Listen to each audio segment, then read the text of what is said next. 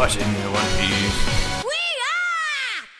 Welcome back to We Are Watching One Piece. The last three words are in parentheses. This is an anime rewatch podcast for the anime called One Piece. You probably know that. Why did you start at episode 29? If not, hello. We are back. We are in Inyus Lobby. Talk about a bunch of fucking fights. My name is Joe. I'm joined by Jory. I don't know if I said that in the last episode. I think we said our names. Maybe. When you record for upwards of 2 hours, a lot of the fucking, like, I don't remember the beginning of anything that I've ever done. So someone could just tell me, hey, this episode of your podcast, you said this. And I'd be like, huh, yeah, you're probably right. That's man, we really are fucking shouting out plot loss in every episode now. But he has sent us memes, and I've been like, I have no idea what this is referring to, because he listened to it more recently, and we've been doing the show for almost 3 years. But yes, we are back. We decided to call the last episode early, and we have returned again to talk about these Inyus Lobby fight scenes. Quite a bit is happening in the Tower of Justice or Law, I don't remember. But we are picking up with episode 294, and this time we'll probably actually get to 301. Hopefully. Hopefully. So we left off with Chopper beat Kumadori and he went Hulkamania and just he yeeted Kumadori into the abyss. Yeah. And is now just climbing up the tower to fuck up shit. Frankie beat Fukuro. Sanji got turned into a smooth bubble boy. Nami's fighting Khalifa, who did that. Luffy just got to Lucci, and Spandam is going up to the Bridge of Hesitation, which is basically the last strip of land before Robin is gone for good. I think that's basically where we left off. Yeah. I don't think I missed anything. Kumadori was in a fridge. That was funny. Oh, Zoro and Sogeking are handcuffed to each other. That's the other thing. Yep. I was like, there's Straw Hats I haven't talked about. Sogeking is doing that marksman thing, and Zoro's just like a samurai. Nami is quite literally just an LADY at this point, which is unfortunate, but it's kind of gay. So I liked her in this fight a lot. Yeah, no, I actually think her fight is great. I mentioned it before, but some of her segments in this series of episodes were just some of my favorite in general, barring the fucking, like, really stupid thing that Sanji does that I like. But anyways, we pick up in 294 right where we left off with Lucci and Luffy meeting each other in this weird circle storage chamber room. Such a climactic exchange, like this is the strongest person we've ever met, and they're so terrifying, and they took Robin away, and Luffy is so dedicated to fight them. Where is this iconic fight going to take place? Storage room. All right. It's like in a perfect spot where it feels like a Zelda mid-boss fight room. That's the thing. Yeah, it feels anticlimactic in a way. I think their fight's great, that we won't talk about today, but fucking it's kind of bizarre to think about, especially considering some shit that happens later that we will talk about today. So I'll talk about it when we get there. But Lucci commends Luffy on getting this far by himself, and Luffy insists he could never get this far alone. His friends are his power. That's actually a Kingdom Heart thing that I stole. But he insists that he would not be here without his friends and his crew. And he says soon that they'll all be here, which we'll see about that. But we basically, it does the same fucking round robin thing where it checks in on everybody again as he's thinking about them, which basically is just what we said at the top. where everybody was. Sanji's hand twitches. That's interesting. He's getting a little bit better. I think I figured it's like wearing off. Yeah, his weird bubble boy. They just propped him up against a wall. Oh, I just remember what happens in this episode. Oh yeah. It sucks. Oh yeah, And I sure do have a lot to say about it. it gets worse. So on the main island portion, we see the giants are just fucking everybody up, but they kind of start to lose ground. The same goes for Polly, our rope dad, and the rest of the shipwrights and the Frankie family that are in there. They're also starting to like lose ground to the Marines in the courthouse, which is a weird thing that it's a courthouse, but it is. And just things are looking rough for them down there. And we check in on Robin and Spandam. They're going up this tall, round staircase that we're going to see a lot of. It all staircase feels the endless. Same. It does. It really does. Well, I guess it's tall above the water, and we don't know how deep the secret passage is underwater. So I guess there's justification for it of like it could be really long. It does feel endless for how many times we see it in these next several episodes. But it's just Robin and Spandam there now. Going up this round staircase, things are looking bleak for everybody right now. Spandam pulls out his transponder snail to call for backup and support. And immediately I know what the fuck he just did. Oh yeah, it's not really subtle about it. But he's like, hello, why are they not calling back to me?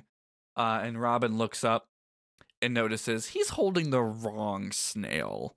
He pulled out the golden one that had a button on it to call Buster Call. So, I don't know how to... where do we start? I have... if the setting for this was anywhere else, like if they're still on Water 7 and this went down, I would think, oh, the pressure's on. I want to know, because I feel like there'd be some kind of thing where they'd be like, the signal from a transponder snail is coming from our massive fucking Judge Island that we have to take horrible criminals to. Maybe we should check in with whoever's there to make sure it wasn't an accident. Here's the thing. In a second, we're going to see the Navy headquarters in Marineford. I'm assuming it's Marineford. They don't say his name. I think we've talked about it before. But we see the scene of them being like, all right, let's go. And they note that it's they've been called to Inyaslabi by Admiral Okiji. He was the person who had the transponder snail and then entrusted it to Spandam. First off, Okiji, what the fuck? Especially considering Okiji's history with Buster Call. So, like, one, they're not going to question an admiral. Two, I don't think they're going to question it in general. They're just like it's such a high authority command. Yeah.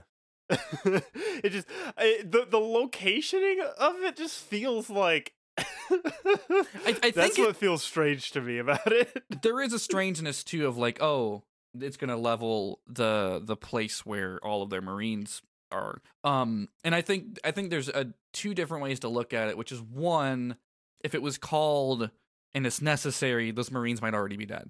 They already failed at their job. And even maybe stacking on top of that, I think it shows how fucking ruthless the Buster Call is. That like Marines aren't gonna get special treatment for it. It's just an endless murder device, and it sucks. But yeah, it's called on Inyaslabi, and there's no hesitation.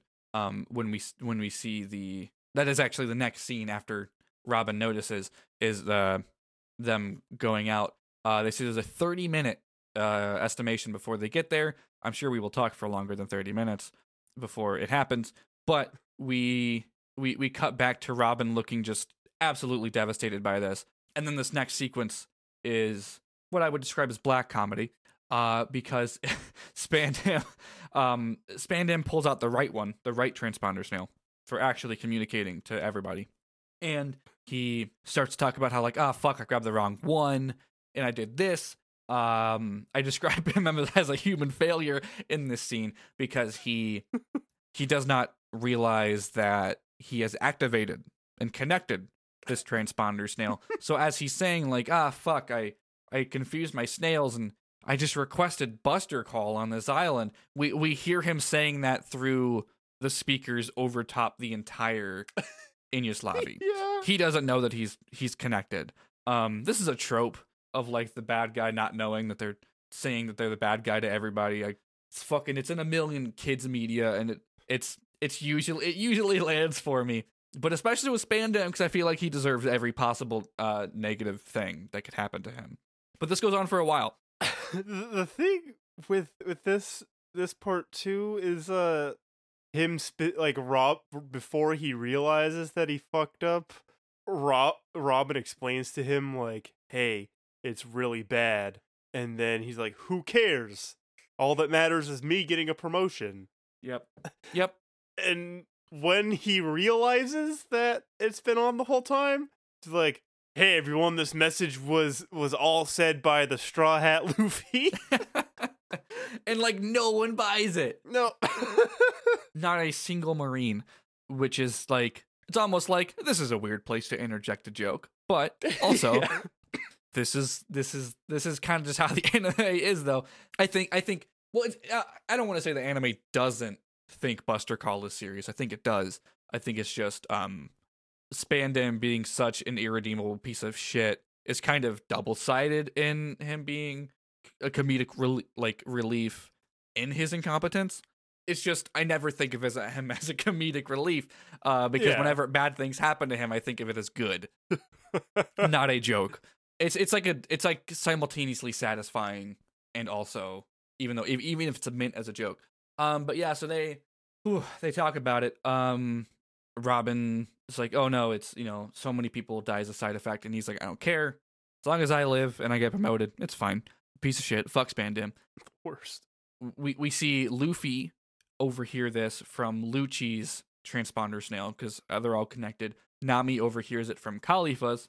Robin does a thing where she explains it. Blah blah blah blah blah. Also notably, Spandam points out that now that the blueprints are destroyed, she's the only connection to the weapon they have, or her ability to read poneglyphs more specifically. And he makes a point to say that his promotion is worth all of the sacrifice. Not just who cares who lives and who dies, but I specifically am worth it. And then they realize the snail is connected, and Robin yells into it that everyone should run and try and live. And then he punches her down the stairs, and we see everybody react to it. Marines start running and freaking out.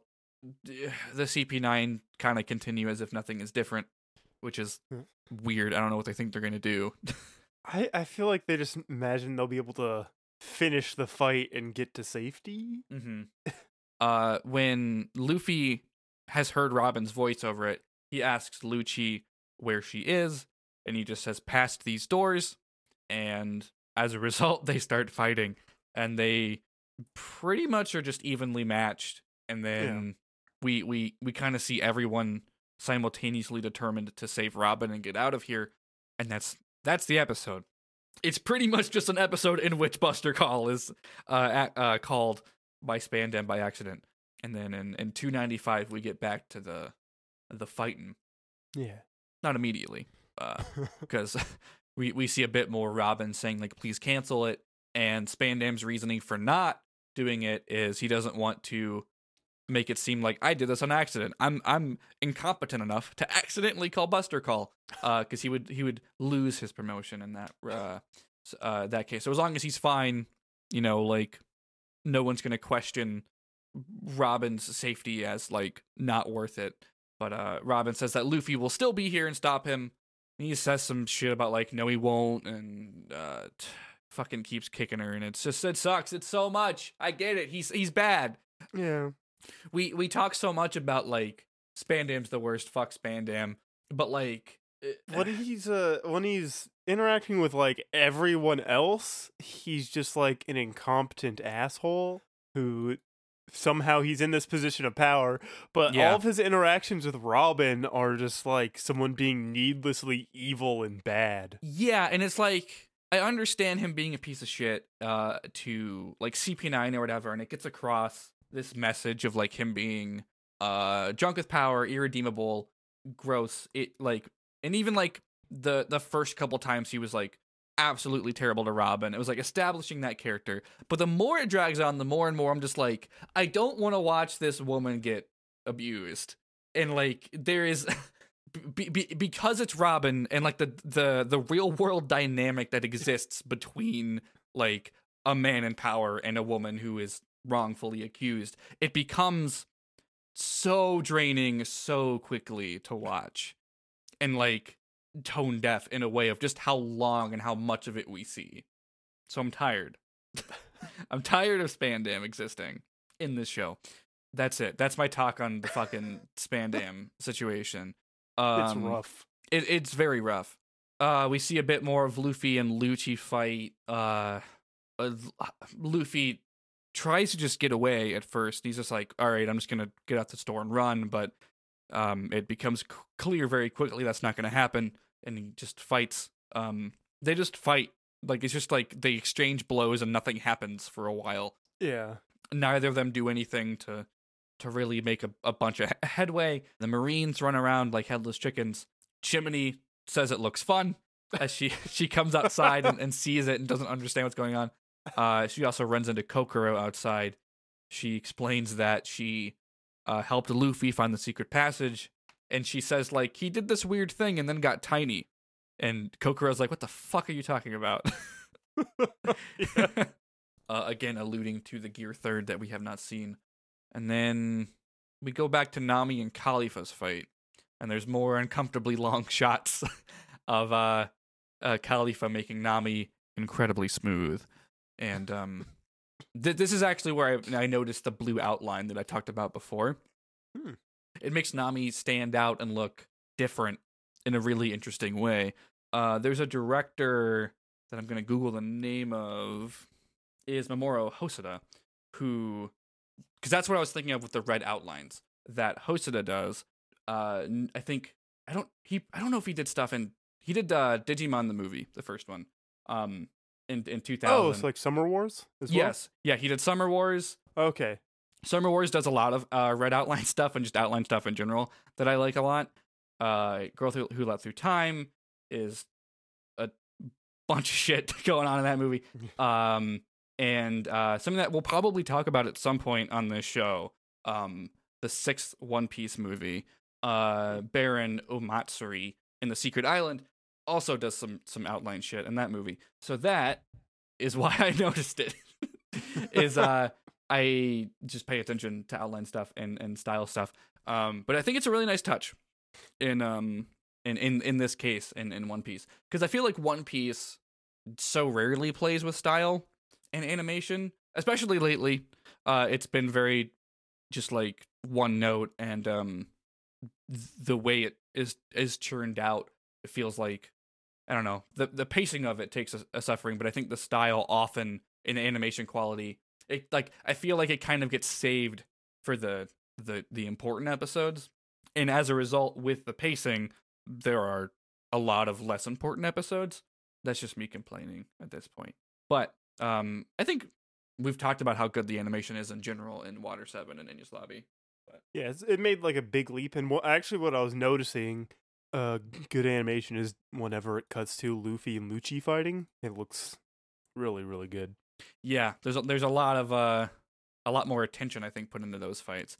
Especially like, I think Second Gear gets a lot of attention put into it at this point.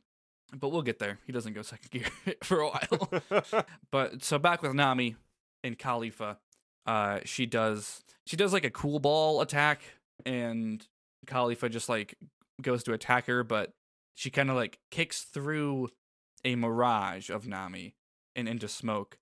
And this is when she reveals that she did her mirage tempo. Khalifa is very confused about where she went, and I do like the payoff of this of, in a second, Chopper breaks through the wall. Yeah. Chopper busts into this room, and Khalifa is like, and now she's a big monster, because she thinks that that's Nami.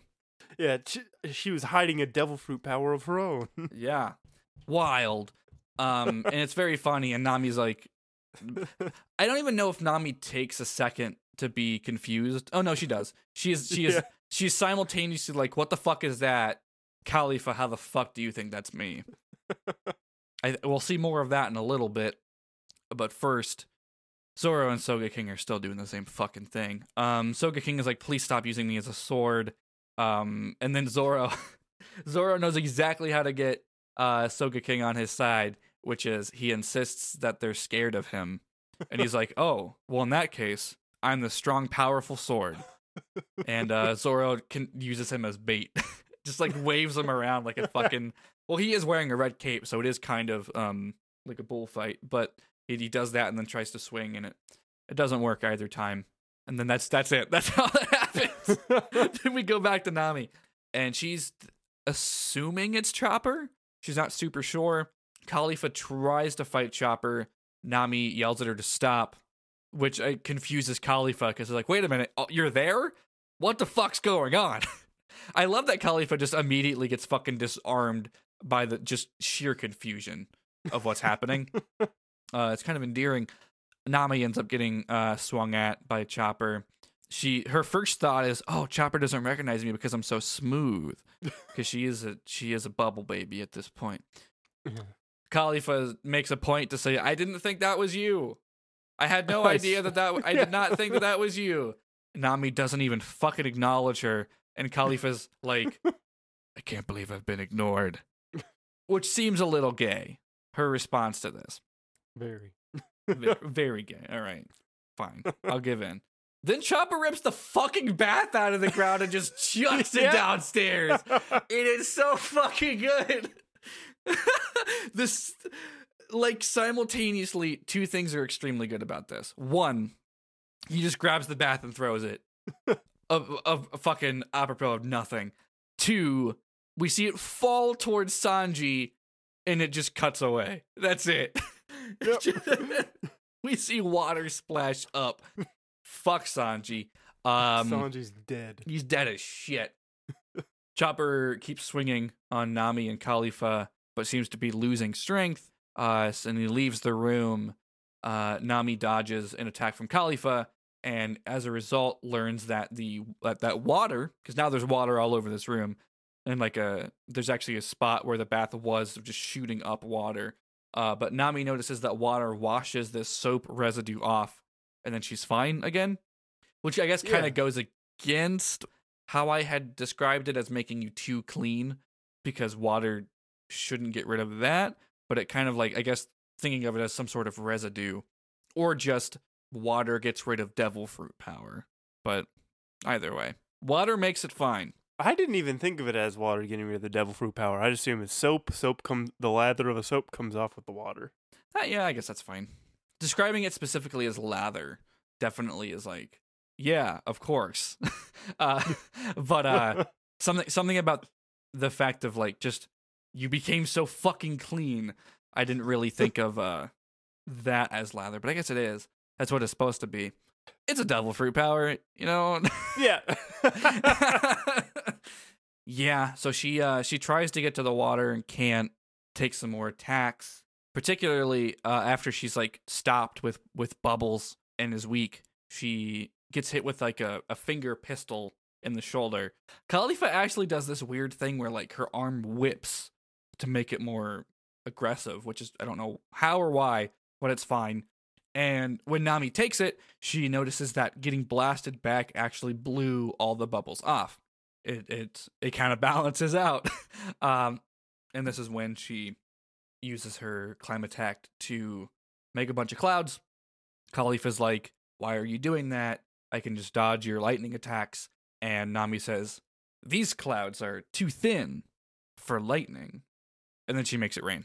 And she's back to normal. And then she uses the Mirage Tempo again to make a bunch of clones of herself, but they all look like essentially Funhouse mirror versions of Nami. And this is what the episode ends on. And when this happened, I thought it was just a visual gag, so us as the viewer would know which Nami is the real one and which ones weren't. But that's not the case at all. Which is not the case. Yeah. It does seem that way, and then you would think that Khalifa would fall for that. And I think maybe she does attack that one first, because now we're already in the next episode. I guess what we pick up is with that. Yeah. But no, it is. I don't know if it's ever that one that looks It's like she normally does. No, it's not. Great. That's a pretty good touch. Because then the viewer doesn't actually know if they're concerned or not. Yeah. Khalifa is like, well, only one of them's real. Then only one of them is going to be able to attack her. She's not really even thinking about like attacking Nami. She's thinking about being attacked, which is interesting. And she's like, only 20% of your attacks are real. And Nami's like, sure, but how do you dodge when 80% of it's fake? And makes a bunch of lightning or thunder charges. Khalifa gets hit. She tries to do like a wave of her bubbles and just like, fuck it, I'll hit all of you. Who gives a shit? Which Nami like uses wind to like make a path through it and runs through, but none of her mirages make it, just her. I think it's the tiny one that does it. And at that point she's left alone, and Khalifa comes over to like I don't know, make her too smooth. It's hard to really think of it as like a power that can kill you. Yeah. I guess she'll probably use the fucking finger pistol or whatever, because she's still like one of the Tempest kicks or something. Yeah, I guess she is still the fucking assassin that she is. It's just she uses that power so much now that she has it. I mean, hey, you're stuck with it for life. Might as well, right? Yeah. So, like, if she lathers to the touch, is she just perpetually clean? Like, we saw her bathe. Was that for fun? Like, can she get dirty? That is a good question, because it seems to be something that's on command too, versus like Luffy, who as a child we saw that he had to learn to get control of being rubber. Yeah, and I mean he was like fucking 2 years old, or no, I'm exaggerating. He was young. So that is a really good question of how much of it is under her control, or is she just like constantly just smooth and soapy underneath? Nami runs through the wave, but still sort of like gets knocked down. Khalifa comes over to I don't remember if it's like finger pistol or what, but she's coming to attack her, and Nami's like, "Hey, guess what? I made a cloud a little bit ago, and now I'm gonna use it to murder you." And it works. She like basically finishes her attack, and what happens is the cloud that she made up on the other side of the room, I don't even remember exactly when, but I feel like I remember her doing it.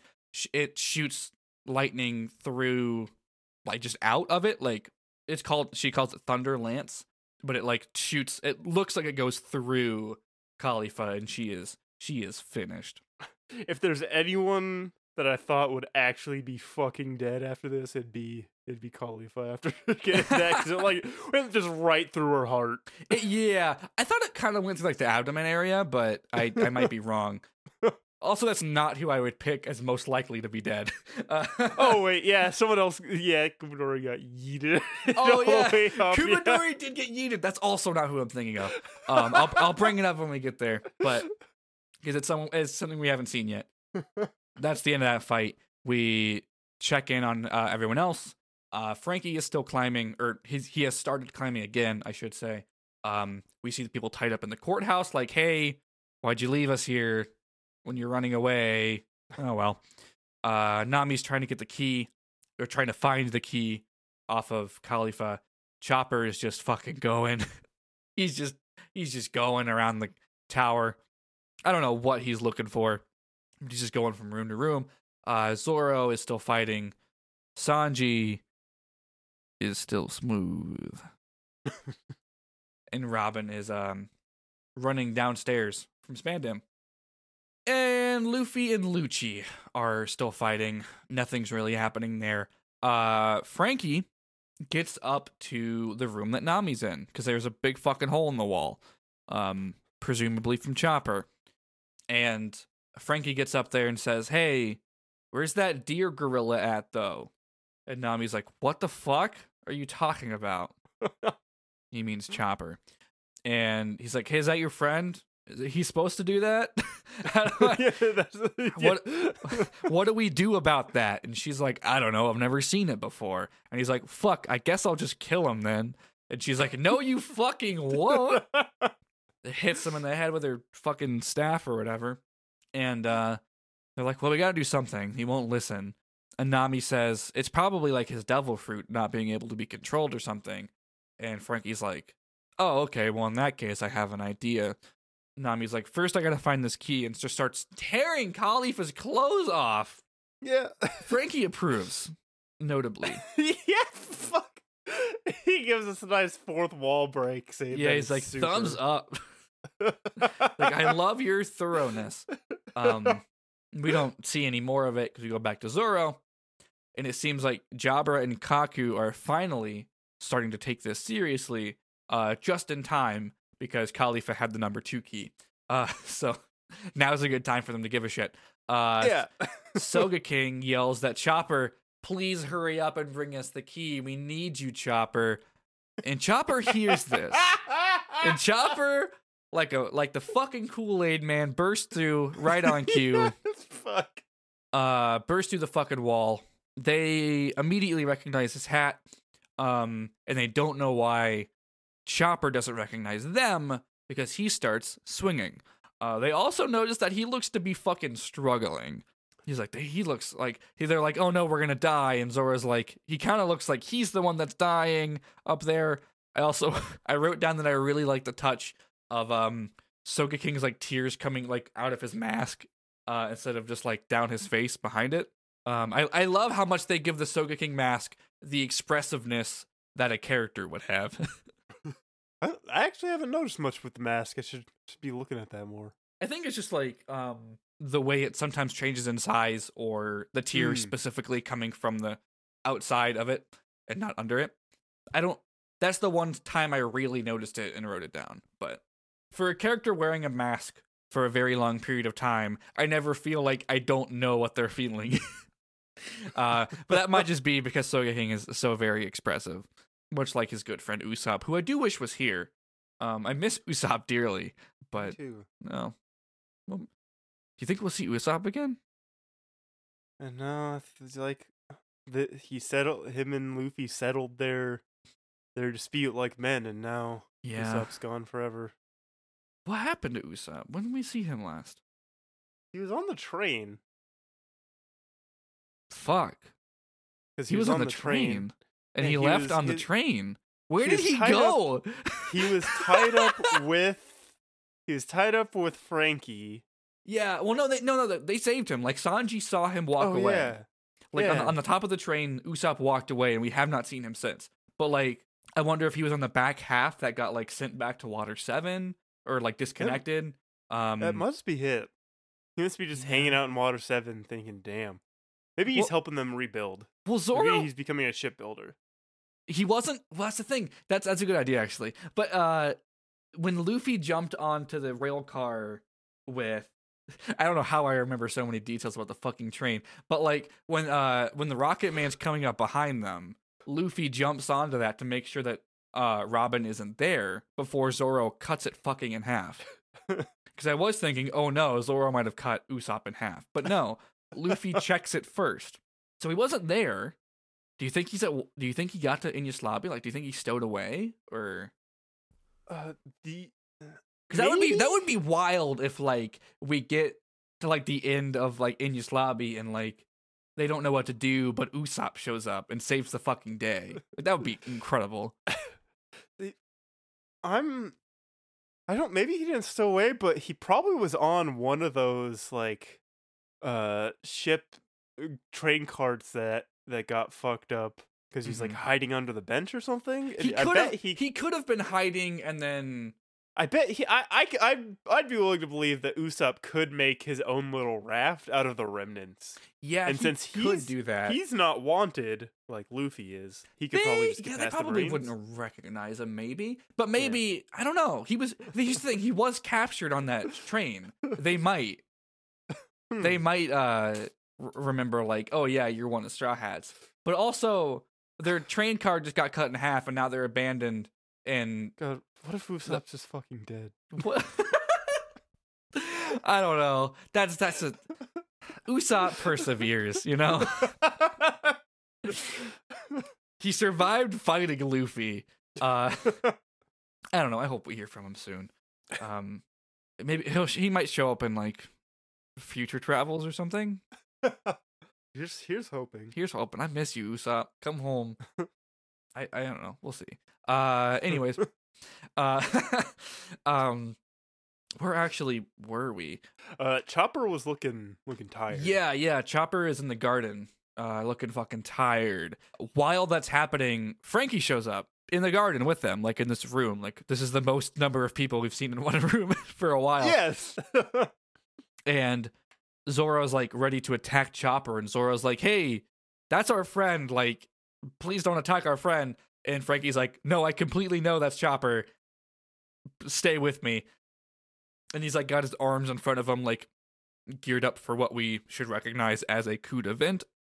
And that's exactly what he does. He blasts Chopper with that and pushes him through the outside wall and into the sea, which, yeah, that fucking makes sense.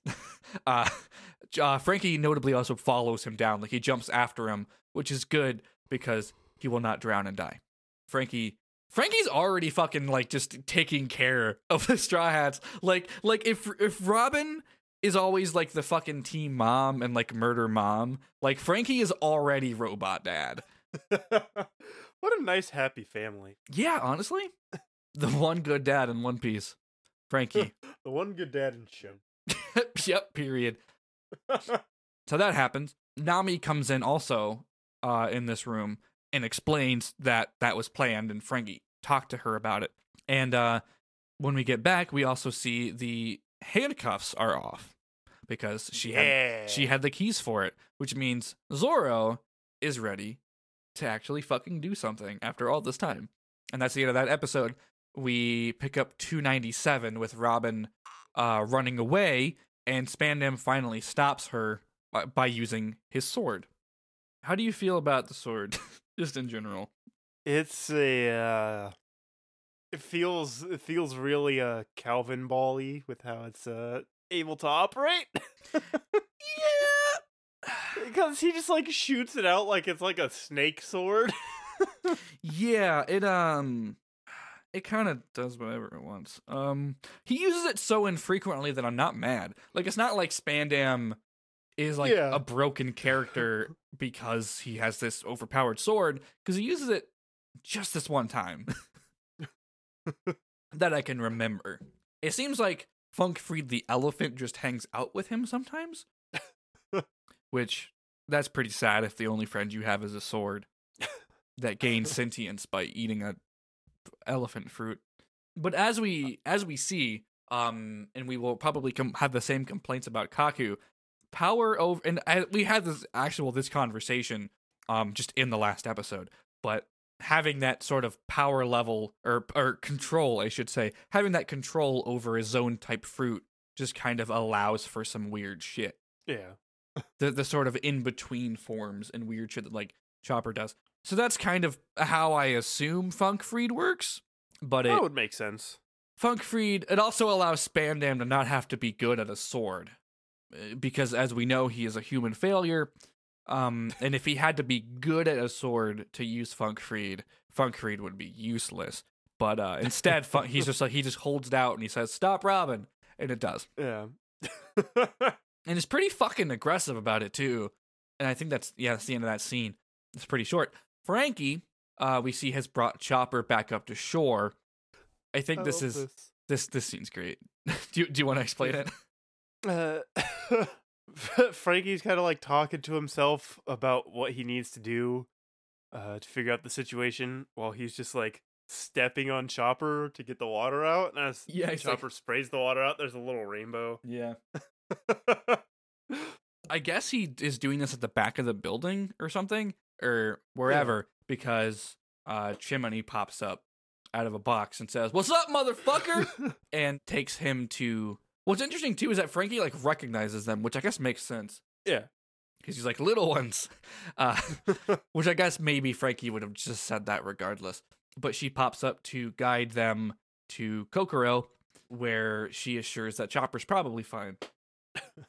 Probably. Probably. She's drunk. She's more drunk than usual. That's true, yeah. Frankie says, like, all right, take care of Chopper. I'm going to run off and take these keys to Robin. Because at this point, I guess they don't have all the keys, but he has some of them. But I know he has Fukuro's and he has Kumadori's. Because neither of those are 2. Khalifa's was 2, and then it's just whichever ones Kaku's and Jabra's are. But I don't remember the numbers. So he runs off with the 2 he has, because if he can free Robin, he's going to. Oh, we actually get a flashback to Nami telling him to do this and giving them to him. And also a transponder snail. That's important. They're like, Frankie and Nami talking is really good. Frankie immediately interacts with everyone so well. I love Frankie so much. But this scene with Nami where he's like, what do we do after we save Robin? She's like, yes, we can leave it to luck. Yeah, they says basically the only way they have is basically to go forward. Like, yeah, like, save Robin, and we basically have to push through the gates of justice at this point. Which is also a death wish, but going back the way they came also is. So yeah, it's either a fleet of marine ships or we go into a marine headquarters. Yeah, and like let's see, they crashed the Rocket Man, and we'll see the other sea train covered by Marines as they try and escape. Going Mary is fucking dead. Back at Water 7 in Frankie's garage. Here in my garage with my Going Mary here. Yeah, I don't know what the fuck they're gonna do. Stay tuned to the end of the episode where I make Jory guess. Cause that's how we end episodes. So now it's time for Zoro to fight alone. Cause Nami and Sogeking are not going to contribute. He starts fighting Kaku. I don't really have anything to say about it. They just exchange sword. Well, Zoro swings a sword at a giraffe. I don't know if you have any further details to comment on. No. I don't like the giraffe man. Oh no! It makes me uncomfortable. I think there's some comedy to it, but yeah, that's fine. We're gonna be talking about a lot. Yep. Because there's a lot of it. That it's easily the longest running fight because it's always like Zoro is always fighting Kaku. Like they don't trade off the way a lot of other fights do. But it's like they meet up at the beginning with everyone else, and it's like it's the last one we're gonna talk about today. So yeah, because the last one to be finished, barring Luffy's, which is always a special case, of course. That happens. Sogeking and Nami are sort of commentating on it from the edge of the room, and they notice Jabra also commentating next to them, and he's like, "Here's the number 1 key. I don't actually like fighting or blood or anything, so just go save Robin. You know, I'm gonna stay here." And Sogeking's like, "Well, if you say so," and he goes to pick up the key, and Jabra fucking murders Sogeking. You know, if only I understand Sogeking is a hero sniper, so he wouldn't understand it. But he just if trusts only Usopp, yeah, if only Usopp was there, someone who has experience with not telling the truth, could be there to be like, hey, maybe he's not being honest here. Mm-hmm. What kind of wolf would not like blood? Or be deceptive. Yeah. It's a cartoon wolf. Like, come on. Yeah, Nami starts to notice a little too late. Jabra regularly does his attack that he calls like 10 finger pistol, where he kind of does like a Kamehameha hand motion, but with like 10 finger pistols that he does. It also reminds me of like some Naruto shit, but that's for sealing. That's for sealing demons and children. But Jabra does that, fucking murders Sogeking, sends him into the wall across the room. Nami runs over to see if he's okay. Sogeking stands up and is like, "No, I'm gonna fight. I'm a big, strong boy." Stands up to attack. He does whenever his move is called, And Jabra is just like, oh, fireworks. And my notes say pop punk legends. And then he continues to just fucking murder Sogeking. Like he's just beating the shit out of him. Yeah, it's rough. It's so rough. He picks him up to do one final attack, and he goes to strike, and we see like it kind of looks like fucking Dio is stopping time because it like does the negative color thing where we see everyone's face like no, like Zoro does notice this, but he can't get away from Kaku. Yeah. To save Sogeking. Everyone yells out the wrong name, actually. At this point, they're confusing Sogeking for Usopp, which is weird. Yeah. And Nami's been calling him like Nose Sop and Nose King and stuff. Yeah, which is just like, we get it. Like, they're best friends. Yeah, but like Usopp's not here. It's kind of like a touchy subject for everyone right now. Yeah. It's kind of weird that they're making jokes about it. But regardless, they all yell Usopp's name, and what we see is a kick, swing in, and knock Jabra into the wall. Sanji, no longer smooth, has arrived, and he calls himself a hunter. Also, he's smoking a cigarette like a fucking dumbass. Because as the camera pans around, he's holding his hand like obnoxiously in front of his face. Yeah. Like he's basically doing an OK sign where the cigarette is between his forefinger and his thumb. That's fine or whatever if you're holding out your other fingers like a jackass. But he does it at like an angle. Like he twists his arm basically as much as a human can. I'm doing it right now. I'm doing it now too. It's like it covers up his eyes basically. Like that weird thing that everyone did with like where they did OK signs and twisted their hands up and did like a Batman mask over their. I'm sure everyone knows what I mean. Yeah. But there's actually I tweeted it today. Follow me on Twitter at Ghost of Jo. But I tweeted that image because it's just my fucking favorite thing. Because he's such a fucking dumbass. It's over the top. But I responded to my own tweet of a picture of me doing it with my vape. Holding my vape. Oh, I'm seeing that now because I didn't see that when he first tweeted. Oh my god, it's so good, and that's great. And then it goes to an eye catch because it's dramatic cliffhanger moment of Sanji arriving, and I think this is a good time for us to take a break too, so I can go make some more tea.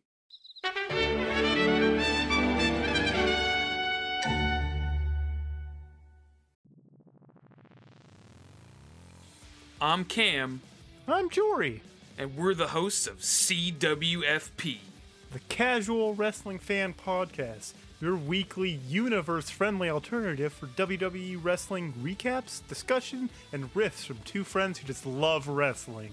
and occasionally also New Japan, Impact, and All Elite thoughts as well. If you're tired of Marks constantly booing a product they regularly support and pay for, you can find us hosted on the Orange Groves Network or through your preferred podcasting app. Wait, why won't The Undertaker stop booing the company?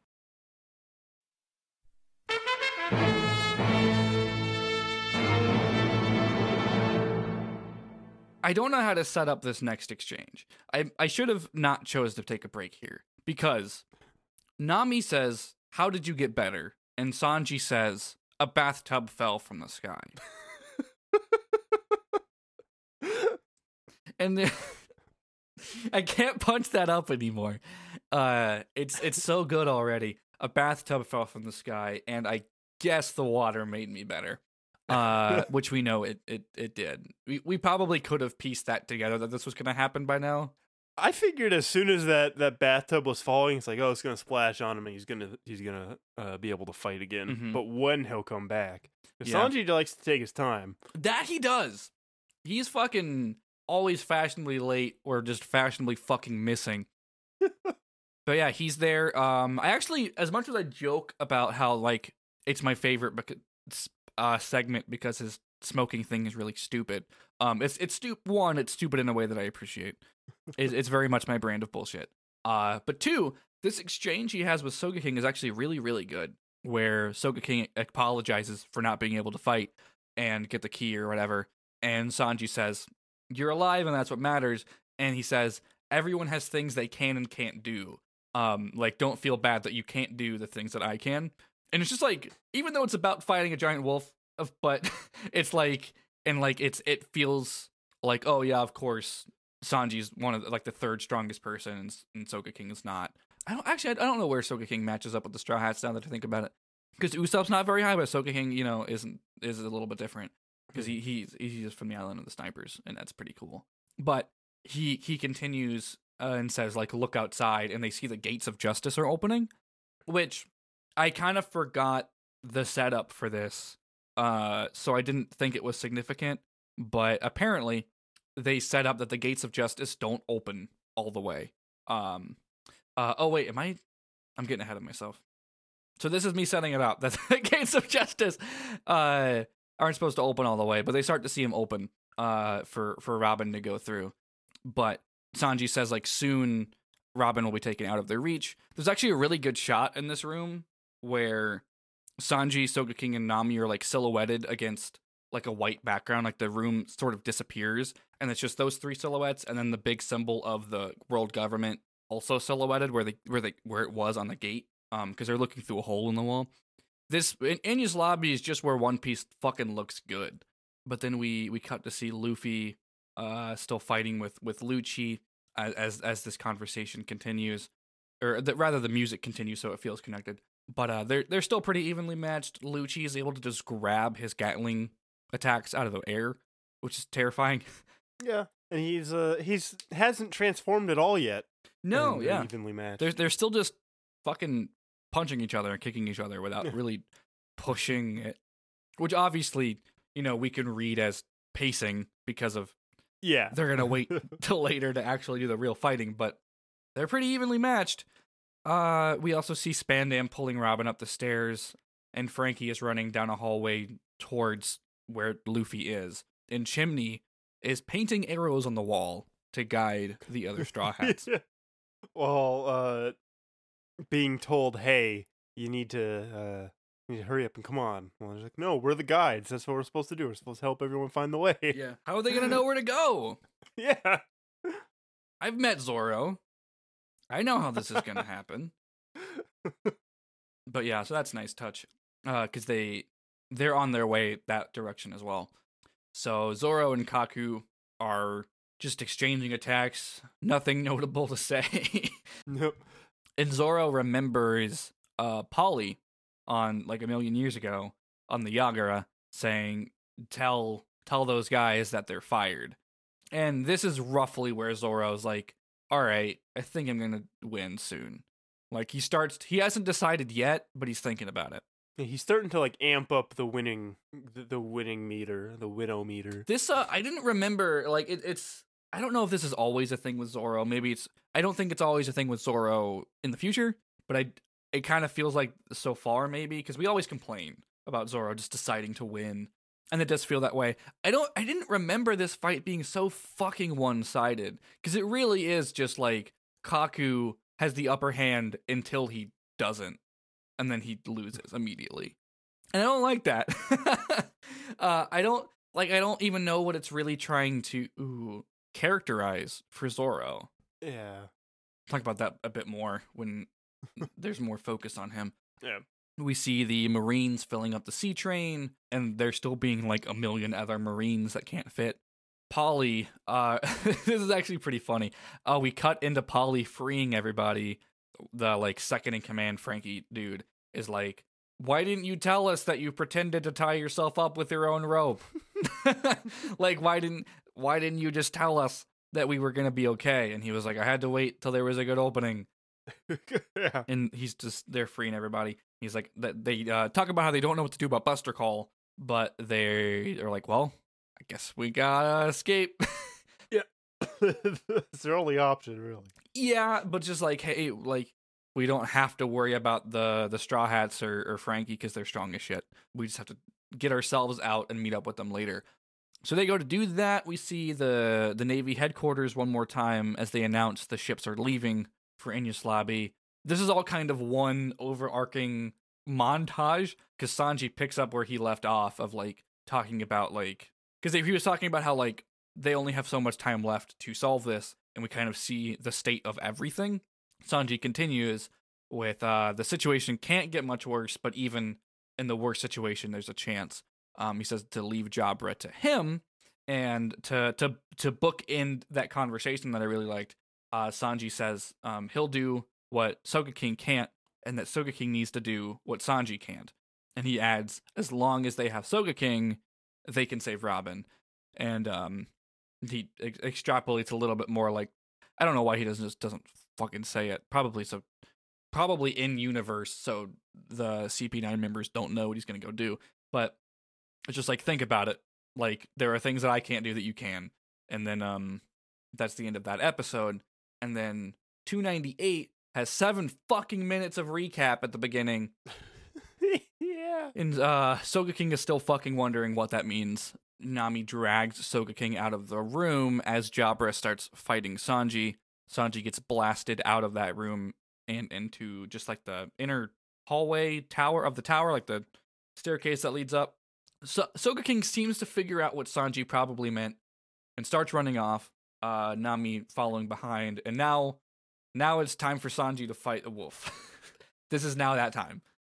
And that it lasts for a while.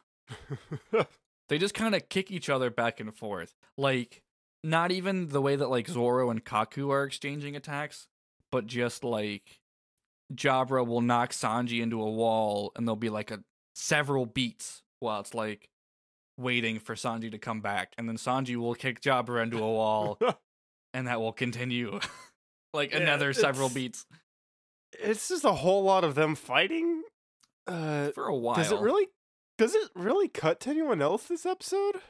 I don't think so. I think there's like a quick thing of Luffy and Lucci being like, Luffy being like, hey, I'm gonna go save Robin. Yeah, Lucci, yeah, and there's no, you're not. And there's a bit with Spandam being terrible to Robin, but that's it. Like, and that's a little bit later, but it's basically just like, this is the episode where Sanji fights Jabra. All of it. All of the fight. Because it just ends in this episode. Yeah. But yeah, there's a couple key things, literally with the key, where do you want to explain Jabra trying to lie to Sanji with the key as bait? This so in a terribly put story, Jabra says that he's actually Robin's older brother, and they grew up together and were very close. But one day when they were playing, Robin got kidnapped by a pirate crew, and because she was with that pirate crew, she has a bounty on her head. So Jabra's like, "Hey, I want you to go save my sister, and she'll know I did it for her."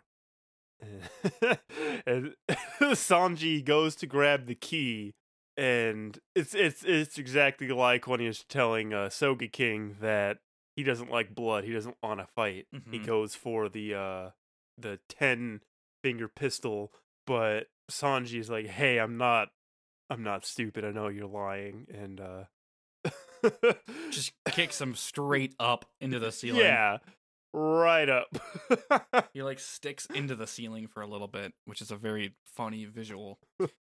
I don't know if you noticed in the like poorly drawn flashback that they show, which runs way longer than I thought it was going to.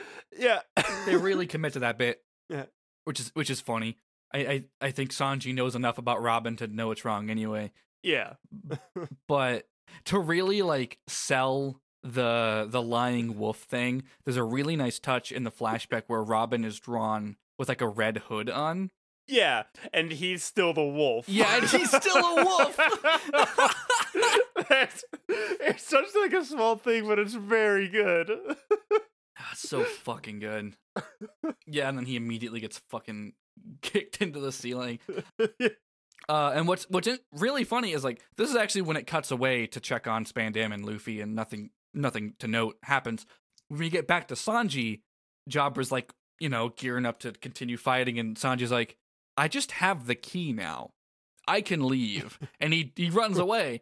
Like, first Jabra does like an iron body and is like, all right, we're going. And then Sanji's just like, bye! Just runs away. Yeah. And it's a really funny exchange too, because like as Jabra's chasing Sanji's able to like basically kick up again and like right as Jobra's behind him and just stop him in his tracks.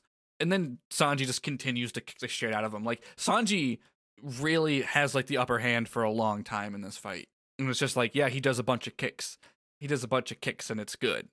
I don't have much else. All of his attacks are named after like dishes of food. And then Jabra basically gets one hit back on him and Sanji's like done again.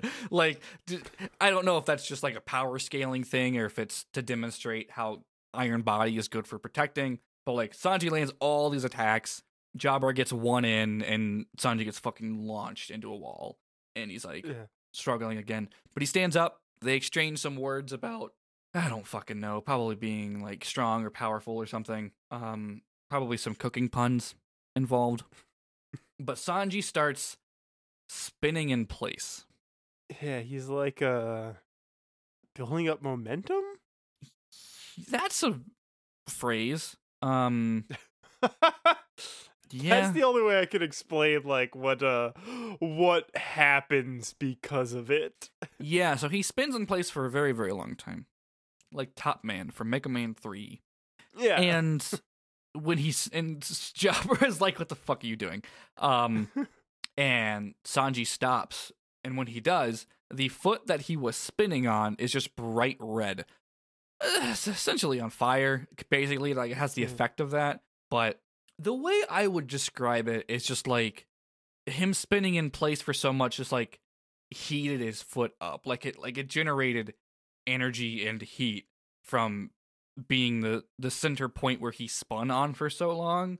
Which, like, for some reason, I'm like, yeah, that makes sense. And then I say it out loud. I'm like, that don't make any fucking sense. So I don't know. But it's called Diable Jambe. That's me doing it in my Sanji impression. It sounds like a cooking thing. Yeah, it's he's like something about like the devil's foot. Yeah. There's some other lines about that later, but like there's a lot of like devil kick imagery involved with the names of things. But yeah, Jabra, like he kicks Jabra one good time with it, and he's like, Iron Body for some reason isn't working, or like it cuts through it. It's too strong. Or... Yeah. It's able to push through Iron Body, which is what we've kind of learned is how you beat any of these people. Yeah. Is you just have an attack that Iron Body can't stop. Yeah, and I think it makes sense as much as they talk up Iron Body as a defense mechanism. It is like a martial art that is trained, and like no matter how strong a martial art is or a move is, it's still going to be limited by the person's stamina or endurance of actually doing the thing. Yeah. So it makes sense that like eventually you can break through it. Yeah. But Sanji goes to do it again and like chases him, like particularly like over the center of the room. Like he's jumping from one like balcony to the next. Like it's a straight up tower, but there's kind of a layers, or not layers, but like on each floor there's kind of like gap in the middle where the tower is. More or less. It's how the bathtub fell down the whole way. Yeah. I'm just like trying to describe it in case people haven't seen it or haven't seen it in a long time, and it's just like I don't know the right words. But they're jumping over it as Sanji's going at Jabra. I don't know why he didn't just fucking walk around, but because he can't fly. Sanji cannot fly, but he does this thing and he's over it, and Jabra dodges above him with, you know, because he can fly. He has the shave power. And he like strikes down on Sanji. He does the 10-finger pistol, but Sanji kicks one of his hands away with notably not his foot that's on fire, his normal foot. And Jabra gets like the one hand in him and is like, you lessened my attack, but and you only were able to hit me with one foot. And he's like, that's because my other foot's coming for you right now. And he swings his Diable Jambe up and kicks, like basically spins it around, so he kicks Jabra down into the ground. And that is the end of that fight. He says some stupid line about how God makes food, but the devil makes spice. God. And then as he notices that Jabra is finished off, he's like, I guess I made it too spicy. Fuck. It's bad. Yeah, it is. I mean, when you his whole fucking gimmick is cooking shit. So what are you gonna do? But so that's that episode over. Yeah. Move on to 299, and this is. I hope you really like the fucking Kaku fight. 'Cause Yeah, there's a lot of it left. There's like two whole episodes dedicated to it, It's- pretty much. It's bizarre. Why though?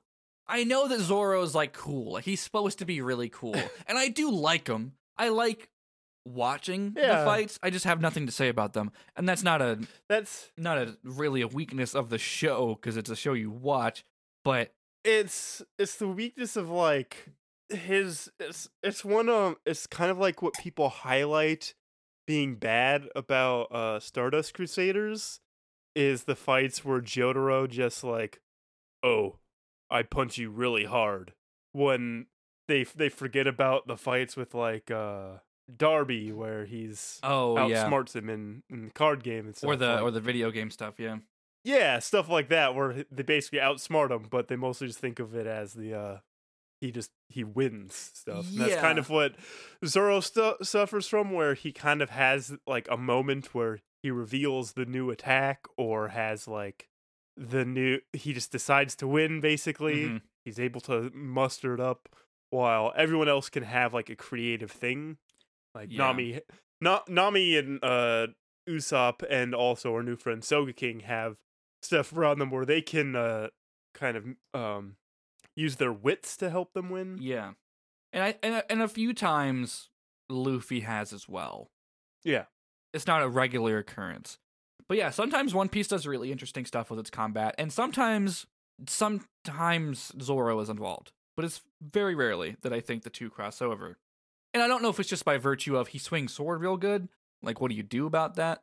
Sometimes, like, I'm trying to think of what we've covered so far, like, if he's had anything particularly interesting happen. But, like, for the most part, even with Kaku, it's just he keeps trying new attacks, and none of them really work until the last one does. Yeah. And Kaku is also just trying a bunch of weird shit out on Zoro. So I gotta talk about Kaku's weird shit. Uh-huh. Oh, Forgive us if we don't go super into detail of this fight. Yeah, I with this, I think it just works better to highlight like just stuff they do. Yeah, I'm trying to think if like nothing really in particular stands out as like this is set up for something else, like some other fights have been in this, because the traversal of the tower happens so much. This is really just that they're fighting for the rest of their time here. But yeah, what are some stuff that you would highlight? I like that Kaku is using his nose for the finger pistol, so he's doing nose pistol. And since he has like the neck to build up the momentum, Mm-hmm. there's that. The thing I'm confused with how I guess this is, since Kaku might be the only one other than Chopper that we've really seen utilize this as his own type, Mm-hmm. but how Kaku is basically able to use the length of the giraffe and kind of like put it where he wants it. Yeah, it's a little reminiscent of the life return shit we saw with Kumadori, Yeah. but rooted in zone powers. I wonder how you decide, like, I want a form that does this. I guess we're watching it. I think, like, Kaku really is just like, what can I fucking do?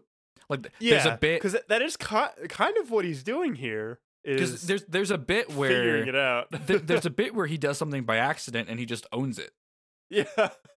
I think it's in the next episode, but it's pretty good. I actually skipped over some stuff in 299 before it goes straight to Zoro. And it's actually pretty notable. Oh, the stuff with Robin and Spandam? Yeah, they reach the top of the staircase and get to the bridge of hesitation. He shows her the gates actually opening now. She realizes that this is the realest her danger has been and headbutts him and runs away. But she trips and falls, and he goes and kicks her somewhere. Have we said fuck Spandam yet in this episode?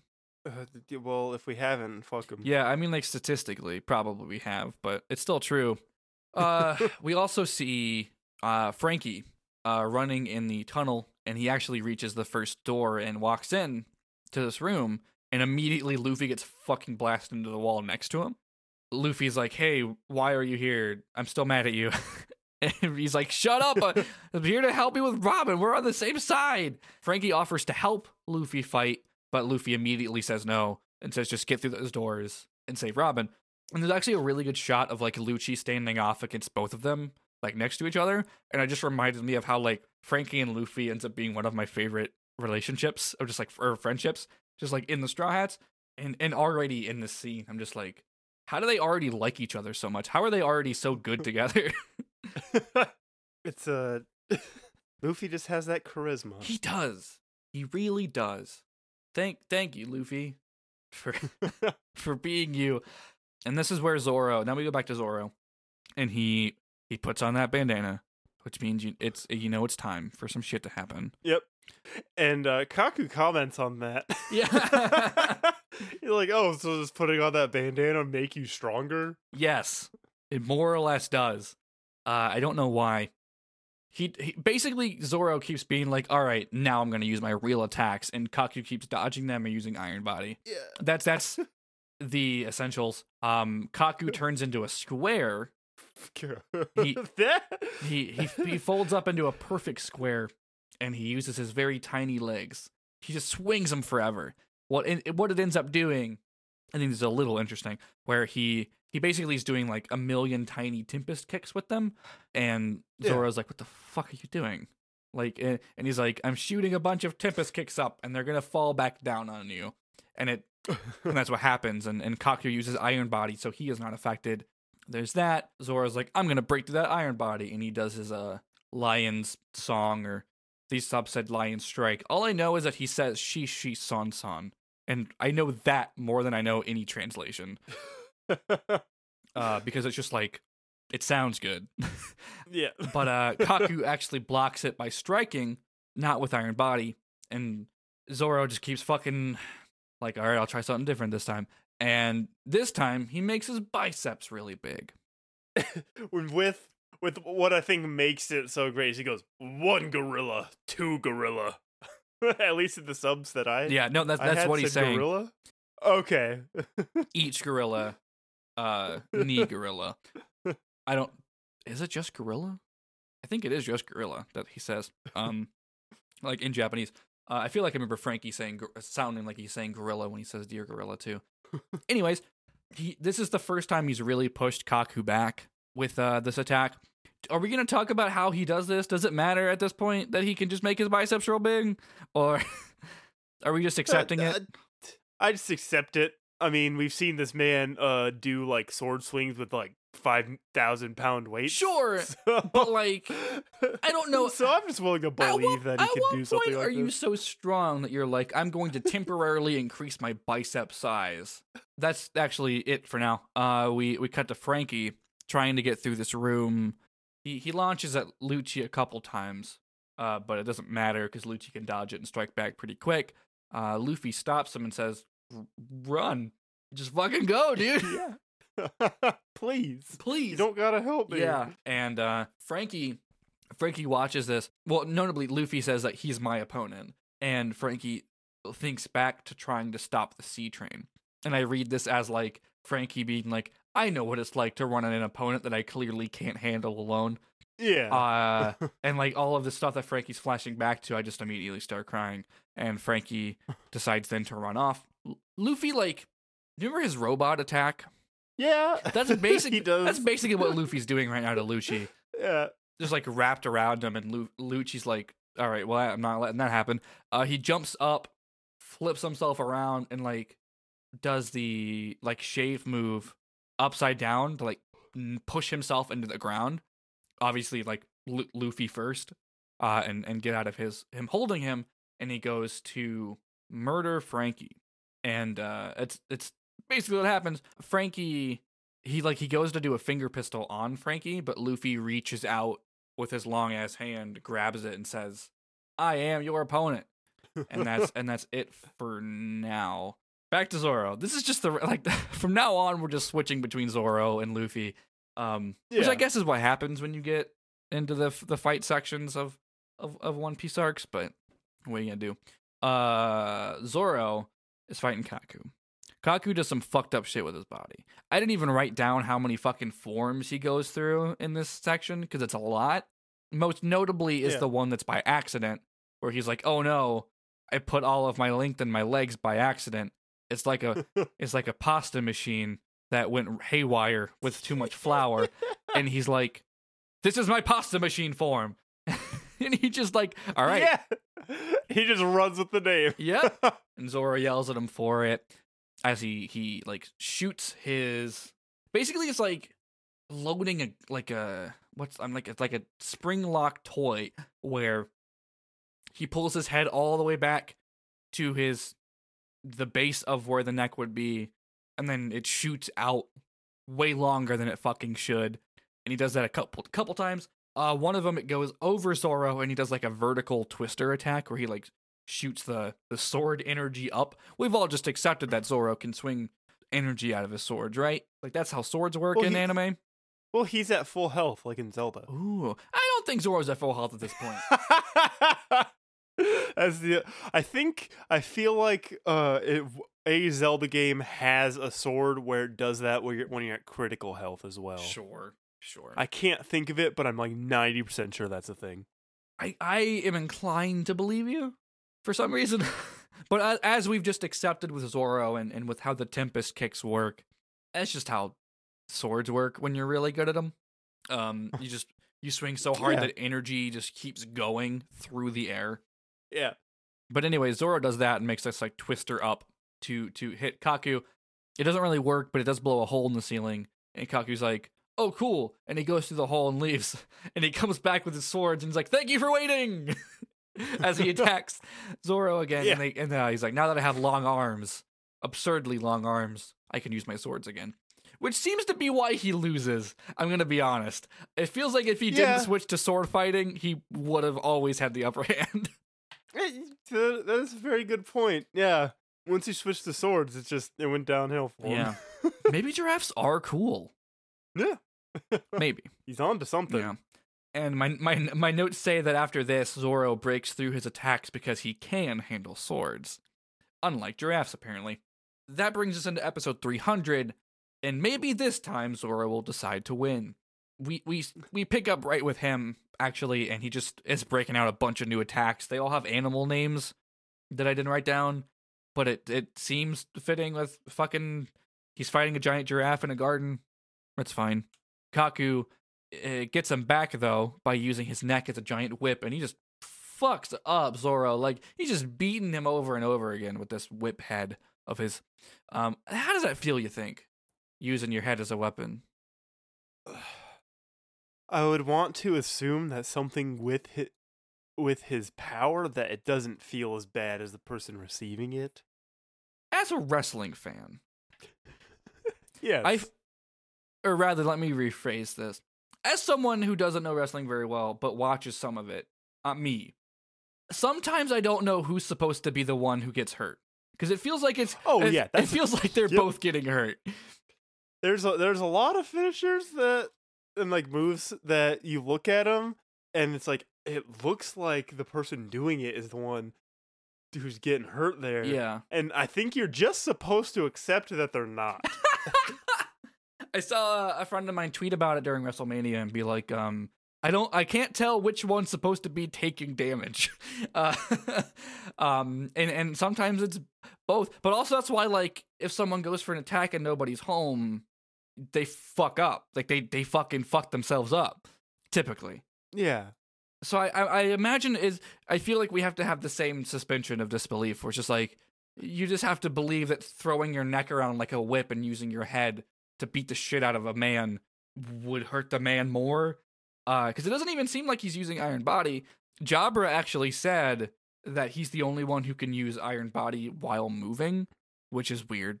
But I don't know. I guess it's supposed to make Jabra seem stronger because he doesn't really do anything. Yeah. He has one attack. He's just really good at it. But that's, yeah, he does the whip thing for a while. Kaku keeps talking shit. But once he mentions Robin, Zoro's like, all right, I'm gonna fuck you up now. he decides to win. A dark aura comes off of him, actually. What is your reading of this, the following exchange, and how he beats Kaku? Because I don't really, I probably don't have any answers for any questions you have, is what I'll say. But I'm curious how you feel in general. He basically goes in like a demon mode, and it's cool. Zoro goes into sicko mode. Zoro I'm mode. still not sure what a sicko mode is. I'm too scared to At find this out. point, at I'm this too scared to ask. Yeah, Griffin McElroy. Mhm. Yeah, he goes in. His new move is like Asura, and Yeah. I recognize that because Asura's Wrath is a really fucking cool game. I've heard that. I've heard it's just an anime that you play. Yeah, it's just like shonen. There's a I haven't played the specific thing, but there's a DLC where you fight Akuma from Street Fighter, and Sick. there's a part in the fight where they're like fighting in space, and they like get frozen, and then through the sheer and like thousands of years go by, and then from the momentum of their punches start to like break them free from their like stone prison, and they start fighting again. I love JoJo. Yeah. It's cool because he basically gets extra arms, or it looks like he has extra arms. Yeah, Zoro. which is We're talking how about Zoro Kaku again. puts it. Uh, Yeah. So Kaku tries to explain it for us. Kaku senses this dark energy coming off of him. I thought you were going to talk about this earlier. I say earlier, it was last episode for the listeners. We were recording fucking over 4 hours of content today. But you're talking about how like Zoro has that like weird bad or luck or whatever that like draws cursed swords to him. And that when you brought that up, I started to think about this scene where I was like, I wonder if those cursed swords have anything to do with him being able to radiate this bullshit energy. And if so, it's not addressed. But yeah, so what Kaku says, or what Zoro does is like, he sort of like appears to get like, 3 versions of himself in one, much like Azura. And he ends up with like 6 arms and 3 heads, and such as it's now 9 sword style. And Kaku is like, how is he able to give off so much power as to show this illusion of how much he is able to do? And I guess that's fine. Yeah. Obviously, Zoro's not actually giving himself 6 arms and 3 heads. Yeah. It just looks like it. And Kaku's trying to do Sky Slicer again, the big circle thing that cut the building in half, 'cause that's his strongest attack. And Zoro is able to break through it and also end the fight instantaneously. That's it. Yeah. Kaku goes back into human form, which is something that we have not seen anyone else, like Jabra didn't. So like I don't know if that's just like how hard Zoro hit him. I was almost worried, like, did he kill this man? Like That's almost what it feels like, is he basically murders him. like this is the, like you mentioned before about like who you thought was the most dead. Kaku is who I think is the most dead after this exchange. But as he's laying there, he seems to show a little bit of remorse because Zoro's like, hey, Polly said you're fired. And Kaku like thinks back to Water 7 and Polly and how upset Polly was when everyone fucking turned heel. And he's like, yeah, that was pretty fucked up of me, huh? It's that's what's interesting about this one is Kaku seems to be the only one who has like a full conscious about this. Yeah, not like full, but I think he's the only one who really gets like, hey, what we did was kind of fucked up. I think like, he was to the only other one who was people. attached to the relationships with other people. Yeah. Because like we know Lucci is a heartless piece of shit. He's a psychopath. I Khalifa guess, didn't say anything after she lost, so who knows? But she seemed pretty to herself. I think about it. Yeah, Kaku kind of like showed a little bit of like, I don't know if this is the exact thing, but like that he was taking it a little bit more seriously or personally than just a mission. Like when he told Usopp when they picked up Frankie and everything, like, hey, yeah, I was a secret agent this whole time, but we're also all really good at our jobs. The ship's still still not good. It's not worth Yeah, the trouble. that's true. He did tell Usopp straight up, like, this ship isn't savable. I was not lying about my Yeah. perception. It has nothing to do with my mission. Yeah. Which he didn't have to say that, you know? Yeah. Whether or not, because like he was doing his job up until the attack that night, so there's no reason for him to have been like, well, I guess they knew Robin was in the Straw Hat, so I guess there is probable cause, but he really strips that away and just like, no, dude, this ship is not going anywhere. In general, just I feel like Kaku really shows like the most depth to his personality throughout this whole arc. As far as the bad guys are concerned, like Khalifa's a couple gags with fucking double D breasts. Lucci has zero personality, which makes him simultaneously boring as shit and also a perfect foil for Luffy. And we'll talk about that in the next episode because we don't see that fight yet. And then fucking the guys that show up here, Jabra, Fukuro, and Kumadori are also pretty one note. What I'm saying is I like this exchange with Kaku, even if, you know, he's not redeemable by any means. It's just like, yeah, he shows the most, like, thought. Humanity. Yeah, absolutely. And what he says is, like, some skills, what is it, like, assassination skills just aren't useful in other jobs, which I don't know what that's supposed to really mean. But I think I got this is grasping a little far, but he kind of got it as like up until this point he kind of CP9 is kind of like billed as this super special, like the people who can get it done. And now that he stopped, he's like, huh, maybe the job I was doing while I was undercover was probably better than what I'm actually doing. Yeah, which is it's bizarre because like obviously he was so committed up until he lost. Yeah. So like. It's very common that I joke about this with Axel in Kingdom Hearts. Light spoilers for the ending of Kingdom Hearts 2 and it is Dream Drop Distance. So light spoilers for those two Kingdom Hearts games.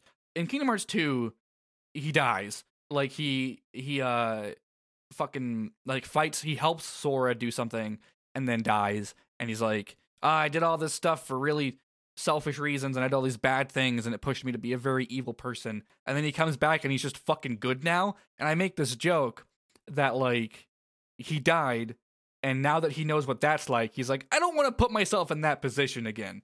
I'm gonna be with the good guys now. Yeah. And it's an overplayed trope of like especially in shonen of like bad guy loses to good guy, decides to side with good guy now. A lot of shonen does it. I think Dragon Ball Vegeta. Yeah, Vegeta's like the number one fucking case. Even though Vegeta has like a little, I don't know if I can say Vegeta has nuance on a podcast. Are you saying that because you don't have the confidence in the statement? Yes, but because I'm like he does. Because I'm like he does, but it's like it's smaller story beats that kind of like build up. Yeah, it's just kind of like he loses and he's like, all right, well, I guess this is fine now. But that's very reductive. of Vegeta's stuff. It's always a little boring, but I do think with all we've seen of Kaku, I buy it a little bit. Like I don't think he's gonna like, I'm good now. But he's definitely like thinking like, you know, should I have done things differently? Probably. He pulls out the key from his pocket and goes to hand it to Zoro before he just straight up falls unconscious. Sanji runs in, who I thought was running to Robin, but I guess I was wrong.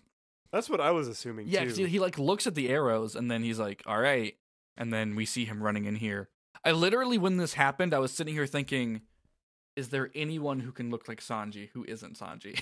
Because it felt so bizarre to me that Sanji was here now. And like, when Sanji throws him the key, Sanji looks at it for a long time. And I'm like, what are they going to fucking pull that I don't remember? And I think nothing. I think it's just weird. Yeah. And they say it's time to fucking save Robin or whatever. They have all the keys. I think Kaku's was the right one, if I remember correctly. Actually, I think it's Jabber's, actually. Because Jabber's is the only one we don't get the number for. Yeah. And it's 5, which we haven't heard yet. So that's that. We see the Frankie family fighting with the giants out in the town area. We see Kokoro running down, or not running, or she's trying to run. She says she needs as much as she can. Yeah, she needs more fuel. She says Alcohol. yes. And with Chimney and Ganbei and Chopper unconscious still on her back. We see Spandam approaching the very end of the bridge at the gate with Robin. She breaks out again. This time she's being held by her hair and she just like runs and you see her hair get pulled out. This is really one it gets This rough. is the roughest point, I think, where she, or at least it's not rough in the sense of what I was complaining about before, where as much as it just feels like rough for Robin in like a slightly different way, because when she runs to the edge of the bridge, it almost looks like she's trying to jump off, but I don't think she would have done that. No. She runs to the edge of the bridge and falls down, and when he goes to pull her back up by her hair, she's not moving, and we see that she has bitten down on the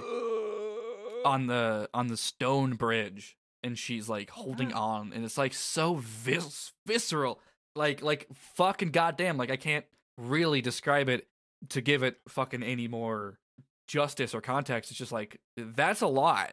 Yeah, and she's thinking of like Luffy coming to save her and how she just needs to hold on as long as she can. She starts crying, and then we cut back to Luffy and Lucci fucking barraging him with finger pistols, which don't really work because they don't pierce him, but they still do a shit ton of like force pushed into him, and like it still launches him back. Yeah. Frankie is still in there, of course. He's like, I really want to help, but I'm gonna leave. I know what my mission is, and it's different. And as he runs towards the door, Lucci stops him, and he tries to do his strong hammer attack, where he takes the metal fist, and it doesn't even budge. It doesn't even budge Lucci when he does Iron Body, and he's like, that worked. It got through Iron Body for Fukuro, and Lucci. If you remember that there's power levels in this arc. Unfortunately, yeah. It's so dumb. Where they set up a while ago that like each character had like a number assigned to their power level. We've not brought it up since then because it's dumb.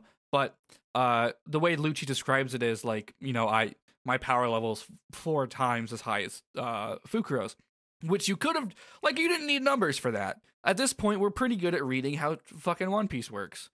Like, Lucci is obviously the strongest person there. So that's a thing. Lucci unleashes a shit ton of finger pistols on Frankie, which fucks him up pretty bad. Luffy, we see a jet pistol come in and knock Lucci across the room, because he is finally in second gear. Finally. I was waiting for it this entire time for him to be like, hey, maybe I should use this cool move. Yeah. And I don't know. I guess it takes a lot out of him. He's going to do as much as he can without it, despite how quickly he used it on Blueno. But maybe that was him really figuring out his range. And we don't know what third gear is yet, but we have seen him use it recently. Like, he went from that to here. So, him pacing his energy kind of makes sense. Even if we both know that it's just because his fight wasn't supposed to start yet, because all these other fights were happening. Frankie says, hey, what the fuck? Why are you steaming? What's with all the steam? I'm more of a fan of the Epic Store. And this is when the fight really begins. Frankie's like starting to run, but he also sees Lucci has now transformed as well into his man beast form. But Luffy protects Frankie. Frankie gets out of the room. Lucci reminds Luffy, like, the last time we met, I finished you off with only one attack in this form. And Luffy says, yeah, but I was fine after I ate some meat. Yeah, destroying any other dietary options right there. Yeah. I mean, vegans, I'm sorry. That's what I need. That's what I needed to know. Is just when I'm weak, if I eat some meat, I'll be strong again.